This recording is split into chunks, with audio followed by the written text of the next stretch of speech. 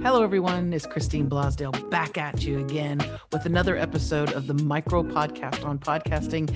And today's question is, in episode 10, should you go live or should you pre-tape? Now, if you're listening to this or watching this, you could tell that this is obviously pre-taped because I'm lots of editing, lots of music going on, and it sounds as slick as I can get it. Now, there's a couple reasons why I prefer to pre-tape my shows, my long format podcast shows, as well as my micro podcast. And that's because I like to have the highest quality possible. If I have a guest on, I want to make sure that if there's barking dogs in the background, or if they forget something, or if they have to use the restroom or something like that, I can actually edit that out of the show. And so that the person who is listening to it in the audio podcast, it is seamless and it sounds absolutely as crystal clear and beautiful as possible.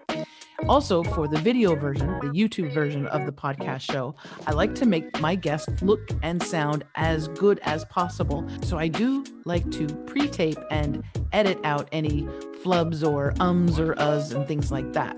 Although I want to still keep that conversation, that entertaining, engaging conversation going, I do try to make my guest and myself look and sound as professional as possible. That said, there are some advantages about doing a live podcast show. Now, this is an area that few people venture into because it's scary. It is. You're going live. And if you're going live, there's all kinds of things that can happen. Your technology can go crazy. If you're using an app like Skype or Zoom, there's connection issues. And if you have a guest on, you have to make sure that from their end, they're ready to go and their connection is good and solid and they're on time. And there's a lot of things that can go wrong.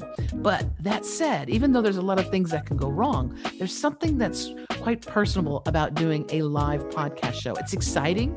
It's also engaging with the audience because they know that you're live and they can be pretty impressed with how brave you are that you're going live with a podcast show. Now, knowing that difference between the pre-tape show and the live show, another good thing about going live is that it can endear you to the audience. They know that you're human. They know that you're not perfect. And so that alone, knowing that if you mess up or there's a connection problem, I know it sounds crazy, but a lot of times that can endear an audience to you. Personally, again, I prefer to pre-tape and I prefer to edit and make it look and sound as good as possible. But think about what works for you. If you're someone who is really engaging and can communicate wonderfully well, and also if things go wrong, you can kind of go with it and flow with it, then you might want to give it a try and do a live podcast show. I wish you luck and I give you lots of courage and strength. It's something that I haven't ventured into. I'm thinking about it, and when I do, I'll let you know the results. But for now, I'm going to be pre-taping all of my shows.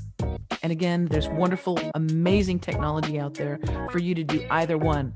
With Zoom, you can pre-tape your podcast show, get your guest on, and hit record and save it as an MP3 and as a video file. Another great thing about Zoom is that you can actually go live.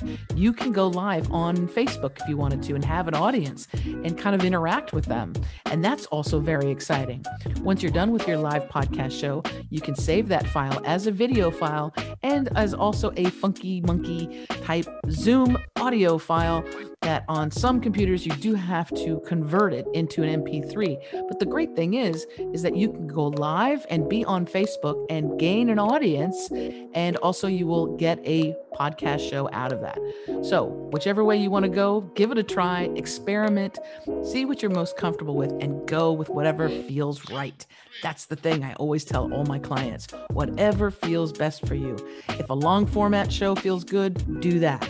If a shortened version, like a half-hour show, feels good for you, do that. If a micro podcast like this one feels really good for you, do that. Whatever it is, just experiment a little bit before you put all your marbles into going one way or the other. Just experiment and see what feels right. That's it for today. It's episode 10 on Should I Go Live or Pre-Tape? Thank you so much for tuning in to another episode of the Micro Podcast on Podcasting.